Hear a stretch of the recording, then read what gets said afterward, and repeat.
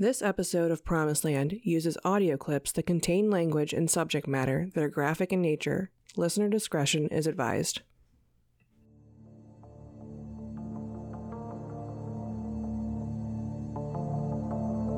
I've never lied to you. Your Bible is full of lies. Your sky god makes no sense. If he was all perfect, why don't he come down and do something? If he can heal everybody in a minute, why doesn't he heal them all? Why do he make all these different races to fight and to kill? Why does he bring some into the world born blind? America, 1973, Christian America, Jehovah's America, Bible America, 1973. You have nothing to lose and everything to gain by following me. Why don't you deny yourself? Why don't you deny yourself? Why don't you say yes to this cause and no to that slave system? I thank you. I thank you. I thank you because my words are spirit and my words are life. This is a revolution that will heal you. This is a Father that will save you. This is one that will shepherd you through every storm.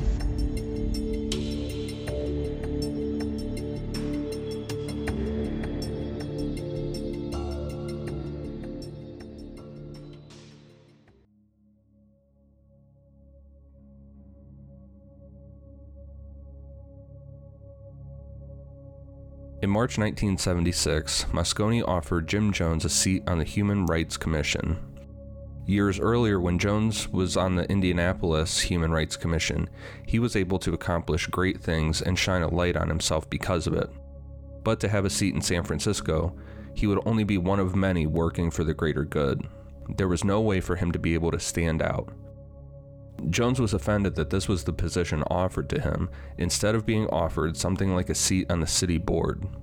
He turned down this offer and hoped that Moscone would eventually see the worth of what the temple did for him and offer a better position. Meanwhile, Jones had other things that kept his interest, like a series of major defections.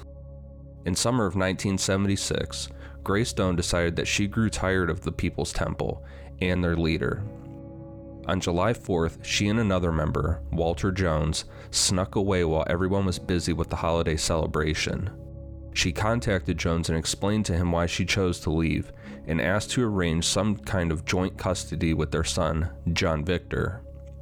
Grace was allowed to return for a service at the People's Temple in September, where she was able to spend time with her son after she met with Jones and Tim Stone. According to documents, Grace signed papers stating she gave her permission for her son to be taken to Guyana and releasing Jones and the People's Temple of any wrongdoing to keep negotiations with Jones open in hopes to see John Victor more.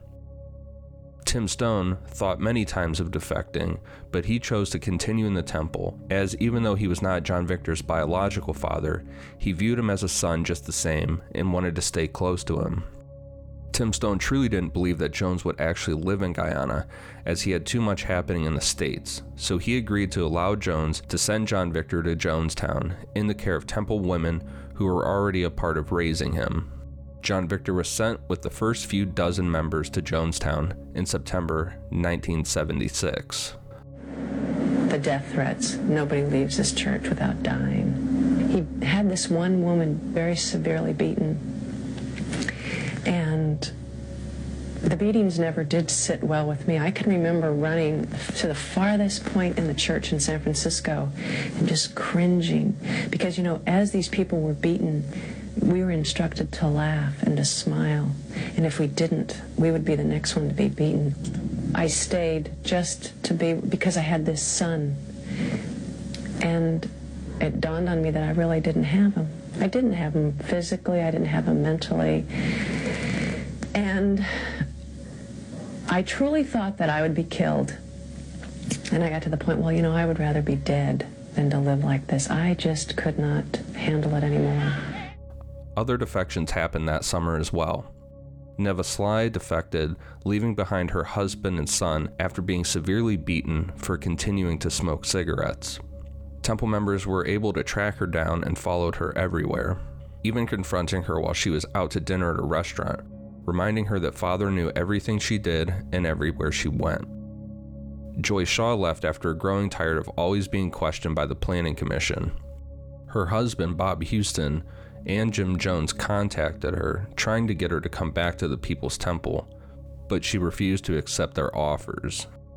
On October 4th, 1976, Bob Houston was found dead in a railroad yard, crushed to death by a train. This troubled some temple members, as Jones liked to preach about how terrible things would happen to those who chose to leave, because they would also be leaving his protection. Bob's father, Sam, was a photographer for the Associated Press and was friendly with some top politicians because of this. One in particular was a U.S. congressman named Leo Ryan. Sam Houston went to Congressman Ryan with his concerns about Jim Jones, and Leo Ryan was intrigued. He assured Sam that as soon as he finished other pressing matters, that he would absolutely gather his staff and take a deeper look into People's Temple. Jones was already paranoid of outside government surveillance. He would often talk of different ideas how they could fight back against their enemies if the situation presented itself.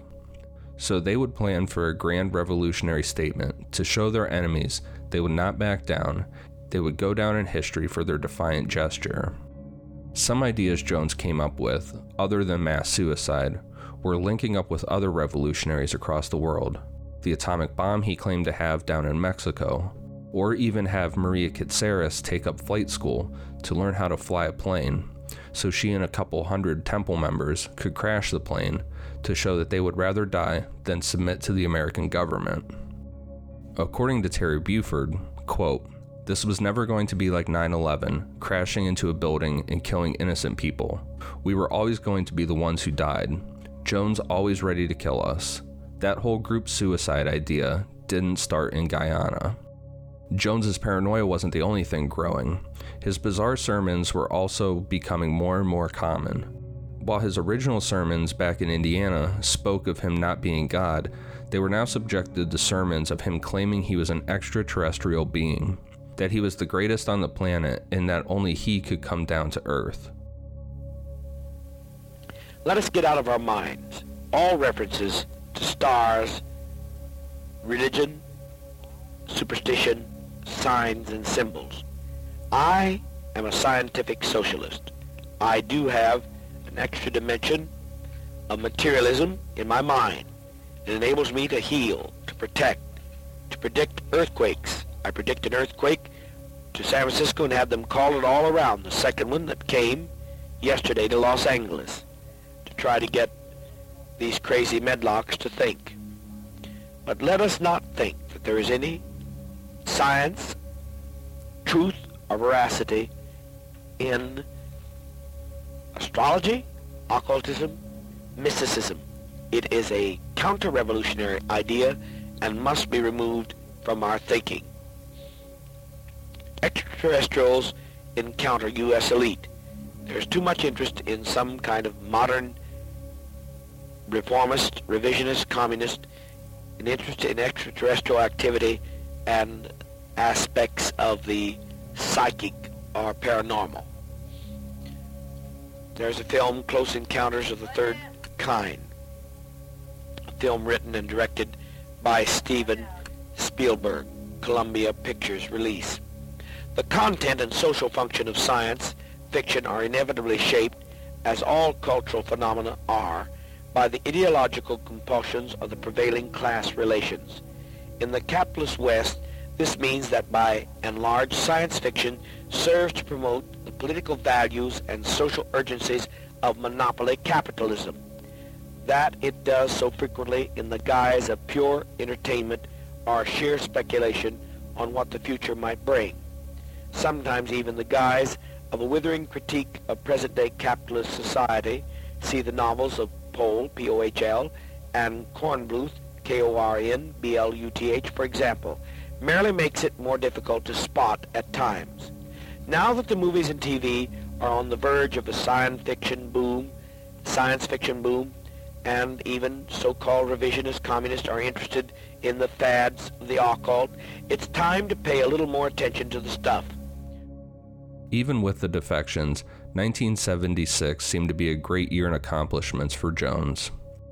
He knew that Nevesley and Joy Shaw were intimidated enough from the temple that they would never say anything against Jones, and Greystone was dealt with and John Victor was safely in Jonestown.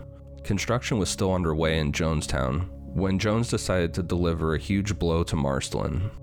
He explained to her that he and the kids were going to be moving to Guyana without her. She was to stay back in the States to oversee the temple in California. This crushed Marceline, and she asked Jones if she could go to therapy. He agreed, and Marceline started to see a psychiatrist. Unknown to Marceline, this psychiatrist reported back to Jones about everything she said. Jones then chose to tell Marceline's mother, Charlotte, that Marceline was very troubled, so much so that her psychiatrist felt it was best to separate Marceline from her children. Through doing this, Jones was able to have significant leverage to hold over Marceline. In March of 1976, San Francisco Chronicle reporter Herb Caen wrote his first article on People's Temple and Jim Jones. Herb Caen was known for writing about the most prominent people in San Francisco. He wrote about how Jim Jones would go out to dinner with top politicians, how he and the People's Temple supported many great local causes. When Herb Caen writes about a person, it almost guarantees they will become a local celebrity, and this held true for Jim Jones as Caen continued to write about People's Temple regularly. So today we honor him not because of the fact that he long ago decided to be a minister of the gospel, but because of the fact that in the implementation of this life direction, he has lifted out his hand to help the oppressed, the distraught, the lost, and every opportunity, every minute of the day, he seeks for new opportunities to reach out and touch somebody.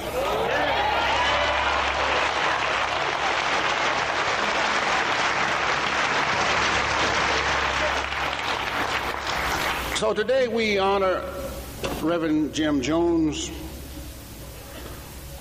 a man who I'm honored to call a friend.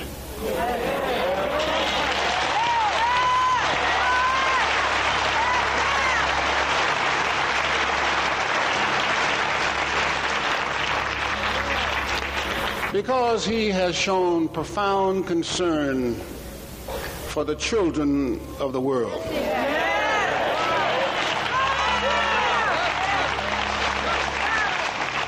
And no man can do any more than to open up his hearth or to place under his roof the children of God of all colors, all creeds, and all religions.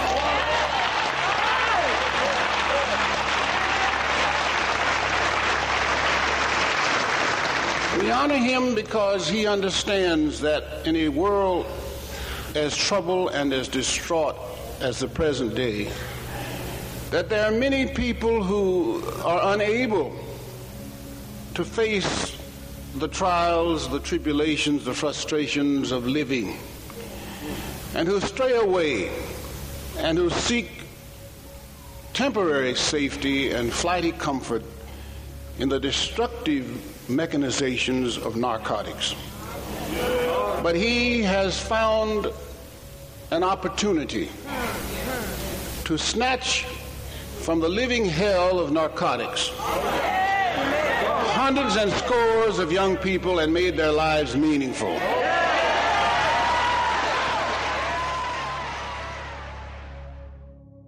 Jones announced to his members on September 25, 1976, that there would be a dinner honoring Jim Jones held at the San Francisco Temple, where there would be many political leaders in attendance to pay tribute to their leader for his many accomplishments.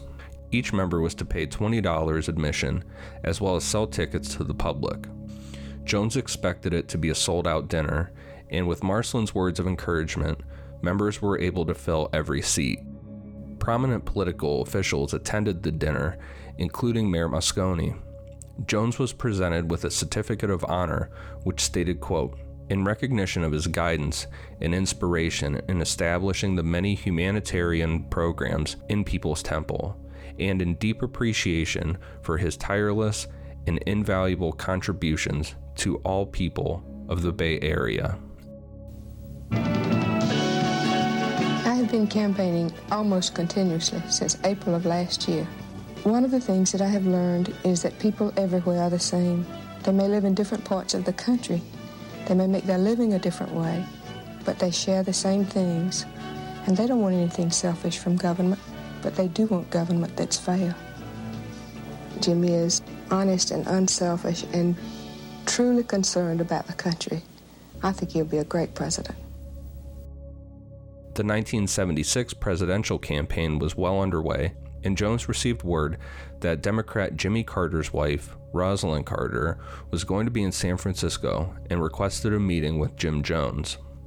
He was asked to bring some of his members along with him to help fill seats, and he agreed as long as he was able to sit on stage near Mrs. Carter and he was allowed to speak.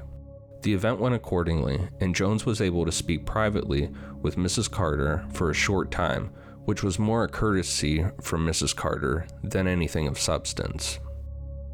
Jones flaunted to his members at the next temple service that Jimmy Carter was considering appointing him the U.S. ambassador of Guyana, though nothing was actually ever mentioned of this. After Carter won the election, Jones wrote to the First Lady giving some advice on new policies that should be in effect. Mrs. Carter wrote a short, cordial letter back to Jones thanking him for the letter, that she enjoyed meeting him, and that he should meet with her sister-in-law, evangelist Ruth Carter Stapleton. For the Carters, that was business closed with Jim Jones, but for Jones, it was bragging rights to show Guyanese officials the next time they would meet. Hey, it's Kaylee Cuoco for Priceline. Ready to go to your happy place for a happy price? Well, why didn't you say so? Just download the Priceline app right now and save up to 60% on hotels. So whether it's Cousin Kevin's Kazoo Concert in Kansas City, go Kevin, or Becky's Bachelorette Bash in Bermuda, you never have to miss a trip ever again. So download the Priceline app today. Your savings are waiting. Go to your happy place for a happy price. Go to your happy price, Priceline. A few weeks after Jones's dinner, Mayor Moscone offered Jones a place on the City Housing Authority, which Jones accepted. Jones was able to change Housing Authority meetings from once dull gatherings, where only members attended, to a filled room of Temple members applauding every word he said. Temple Press started writing articles about the mistreatment of the poor and minorities in San Francisco, and soon got local reporters interested on what the Housing Authority was doing. Moscone saw the light shone on the Housing Authority by Jones and decided to name him the chairman. Immediately, the Housing Authority voted to use over $1 million in funds to acquire an international hotel that had been turned into a home for the elderly.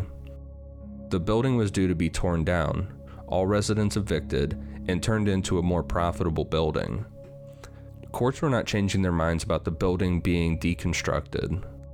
Though Jones orchestrated large marches in front of the building, he was unsuccessful in saving the elderly people from being evicted from their homes. But this failure also put Jones in the limelight from the press as being the spokesman for those less fortunate. Maria Katsaris' father, Stephen Katsaris, started complaining to friends that his daughter was being held captive by People's Temple. When word began to spread and eventually got to Jones, he called a planning commission meeting to figure out a way to deflect these accusations. After the meeting, the decision was unanimous. If Stephen Katsaris would decide to reach out to government officials or the press for help, Maria would make a public statement that her father sexually molested her. This also boosted Jones's ego even more, knowing that she was willing to ruin her own father's life just to protect People's Temple and Jim Jones. In December of 1976, Jones, Tim Stone, and Lieutenant Governor Damali traveled to Guyana to meet with Prime Minister Burnham. Jones bragged about his relationship with the American president and non-verbally made it clear to Burnham that he should be treated as a fellow head of state, which Burnham did. When they arrived back in the States, Stone remembers Jones saying, quote, This has been our year of ascendancy. 1976 really was the year for People's Temple and Jim Jones, but things were going to be very different the following year. 1977 did not start off as Jones expected. His daughter Suzanne and her husband, Mike Cartmel, had separated. Jones was furious with his daughter, as he believed that a daughter should always obey her father's wishes, and because she went against the arranged marriage, both her and Mike Cartmel were utter disappointments to him. Suzanne wasn't the only family member to disappoint Jones during this time. Marcelin's health had started to break down in 1977. While visiting her parents in Indiana, she had to be hospitalized for several weeks due to severe respiratory issues. Back in California, her doctors urged her to quit her health agency job. This was not good for Jones, as Temple members believed that the Jones family lived strictly off Marcelin's income. With her no longer employed, the Temple board voted an immediate $30,000 a year salary for Jones, who made sure he accepted this salary reluctantly. Marcelin further angered Jones by helping their son Stephen find an apartment alone rather than living communally with other Temple members. Jones felt that Stephen had too much independence already and decided it was in Stephen's best interest to be sent to Jonestown. On February 18th, Mike Cartmel defected from People's Temple, and around the same time, Grace Stone filed for divorce from Tim Stone and filed for custody of their son, John Victor. Jones responded by sending Tim Stone to Jonestown, where he could be isolated from the U.S. court system and be closer to John Victor. Then Jones's daughter, Suzanne, defected from People's Temple and refused any and all contact with him. Something on the positive side for Jim Jones. Jonestown construction was doing great. Cabins were being built to hold families of 4, with no need for kitchens, as meals would be eaten together as a community, and no need for bathrooms, as communal outhouses and showers were installed. Guyanese inspectors, as well as officials from the American Embassy, would frequently check on the settlement in Jonestown. One embassy chief reported, quote, "The people talked as they were very enthusiastic about their work, and from outward appearances seemed happy enough. There were a number of children who acted normally and who accompanied my own children down to a large well-built cage to see their chimpanzee, which had been brought from California." This chimpanzee being Mr. Muggs, one of Jonestown's first residents. Jonestown was intended to be a self-sustaining refuge for the people of People's Temple. But first it was a refuge for the Temple's most troubled members. Tom Grubbs and Don Beck were sent over to Jonestown to help set up classrooms, and even though Guyana required schools to conform to their own educational system, Jonestown did not. Gene Chaikin, the now acting Temple attorney, had legal guardians sign permission papers allowing their kids to go to Jonestown. Courts required annual reviews for custody matters, but with the kids out of the country, Chaikin made it to where courts would have to pay to see these children return to the U.S. for reviews to happen, which they weren't going to do. Chaikin assured Jones that any possibility of charges for, quote, stealing children was not going to happen, but he was wrong. Joseph Mazer was a private investigator hired by parents who had allowed their children to be brought into the temple. It didn't take long for him to discover Grace Stone, her divorce, and her custody case. Elmer and Deanna Myrtle were still actively trying to make a case against People's Temple. They spoke with a Treasury Department agent and correctly accused People's Temple of smuggling weapons hidden inside compartments in supply crates being sent to Jonestown, as well as forging passports for Temple members to travel to Guyana. The U.S. Customs Service launched an investigation into these accusations, but Jones was tipped off before the investigation began and halted all weapons transportation until the investigation was closed due to no evidence.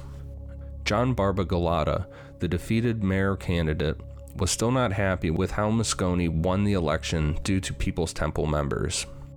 He heard about the foster children being taken to Jonestown and that public funds provided for care of these children was being used by the temple instead of for the children. Marshall Kilduff, a San Francisco Chronicle reporter, took interest in Barbagallotta's claims and felt it was worth looking into further. Though the Chronicle turned down Kilduff's idea, New West magazine decided to hire Kilduff as a freelance writer for his article. Jones was alerted at once of the potential article, and though he tried to convince New West of not releasing this article, it was given the green light and Kilduff began his investigations. I suppose we ought to start at the beginning, and maybe that would be with you, Phil. You as Assemblyman Brown said, it was the first serious word that something was wrong at People's Temple came from your article. Why do you think it had taken that long if all of these things had been going on? Well, in part because the Reverend Jones convinced members of the temple, both inside and those who had left, that it would be dangerous for them to talk to the press. The very example the Assemblyman mentioned, the Fresno Four, where they had an awards dinner. He, in point of fact, told members of the temple that he, through that procedure, had bought off the press. He had earlier, in 1974, 1973, made a series of contributions for the protection of the First Amendment. They were small change stuff, and it was totally unserious. I mean, there was never any attempt. None of the papers thought it was a bribe, but Jones told his members that it was. So they were fearful of the press. He also told them that he had information on all the public officials in the city of New York, the city of San Francisco rather, and that he was going to use that information, and then for that reason, these public officials were in his pocket. None of this was true. One question I have, Phil. Do you think that public officials who sought support and got support from the Reverend Jones should have known more about him than they did?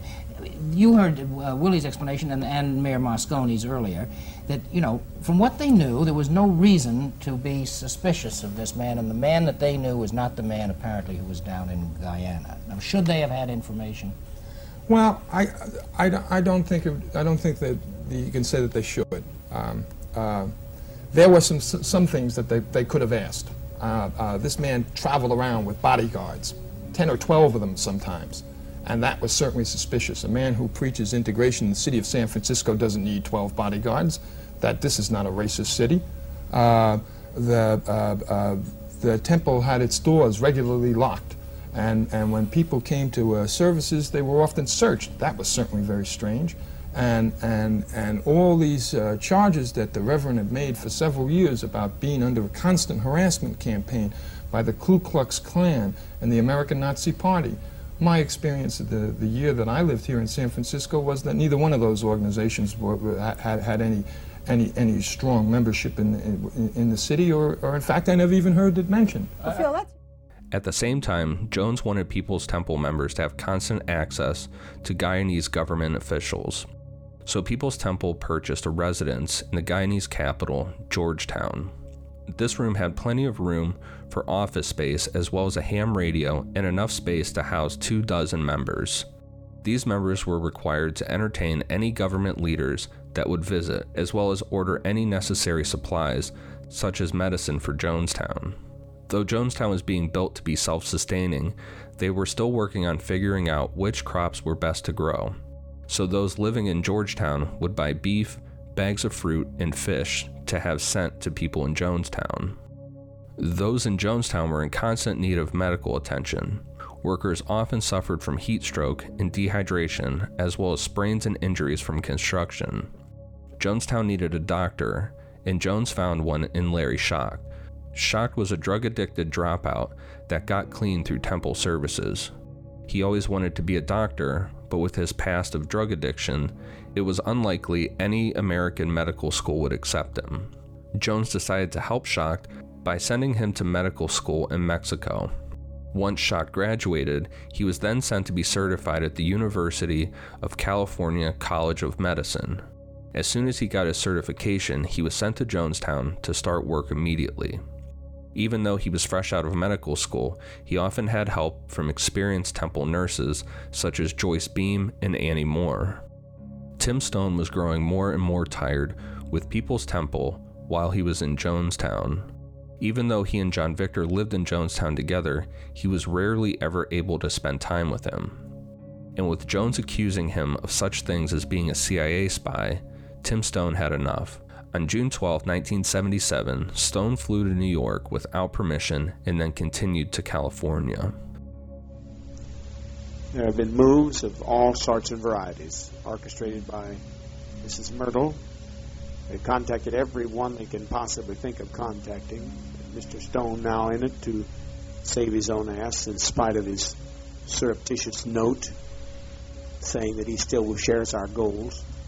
No, that's not justification to save your own ass. No way can you justify saving your own ass.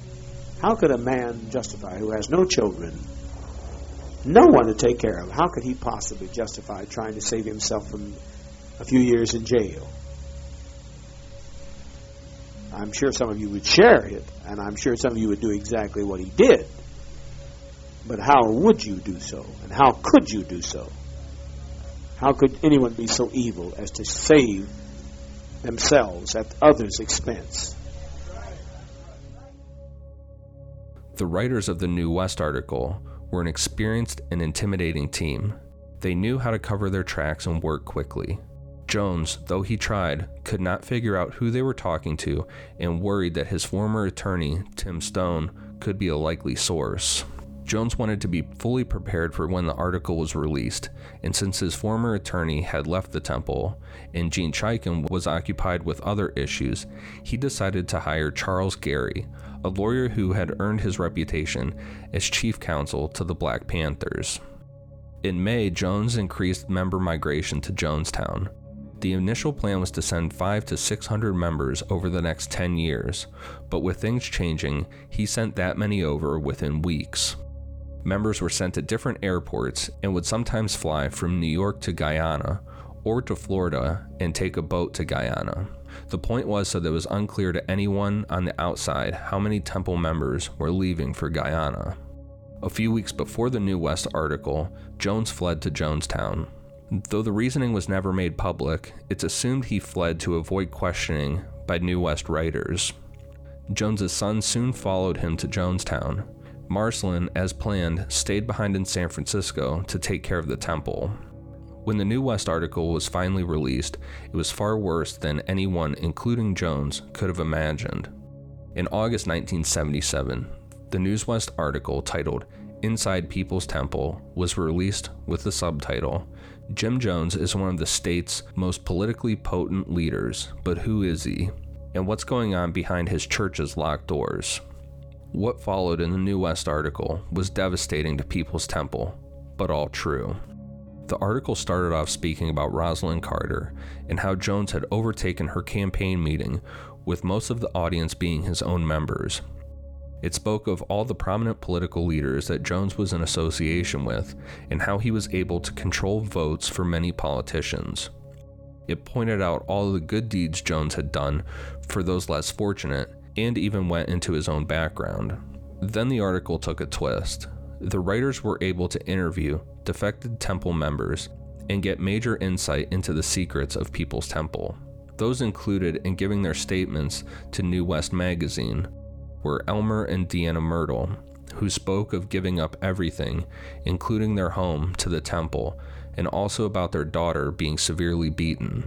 Bertie Marbell, who spoke of a temple trip where everyone was required to pay $200 and received less than a deplorable bus trip, with people crammed into every spot possible on the buses and having to eat a shared can of cold beans as a meal.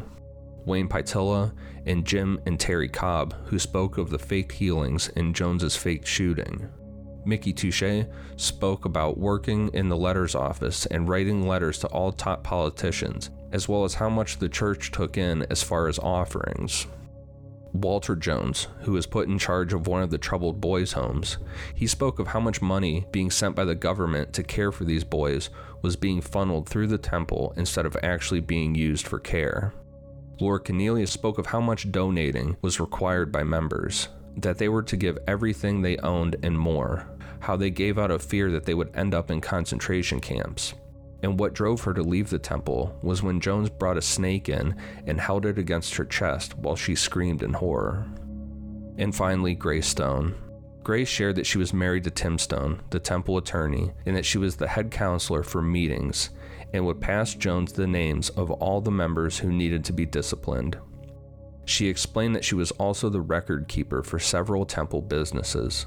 She kept a log of all documents she had notarized, including power of attorney statements, deeds of trust, and guardianship papers. She explained Jones's need to continue to expand the temple was because of profits, and would go on to speak about how much strain was on members as they had to travel all over on crammed buses to attend the meetings, which would take an entire weekend. She ended her interview speaking of when she left People's Temple. She said she drove to Lake Tahoe and spent the 4th of July weekend lying on the beach trying to relax, but constantly looking over her shoulder to see if any church members had tracked her down. After the interviews, the article went into a brief summary that they titled, "Why Jim Jones Should Be Investigated." This section summarized that the church should be looked into further for financial fraud, the fear of all temple members planning to leave for Guyana, physical abuse endured by members, and harassment of past members. The article ended with saying, quote, "The story of Jim Jones and his People's Temple is not over. In fact, it has only begun to be told. If there's any solace to be gained from the tale of exploitation and human foible told by the former temple members in these pages, it is that even such a power as Jim Jones cannot always contain his followers."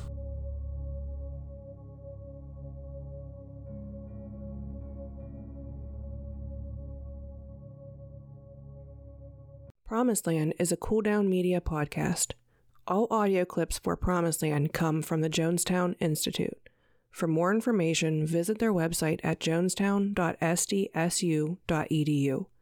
Follow us on social media at Promised Land Cast and subscribe wherever you get your podcasts.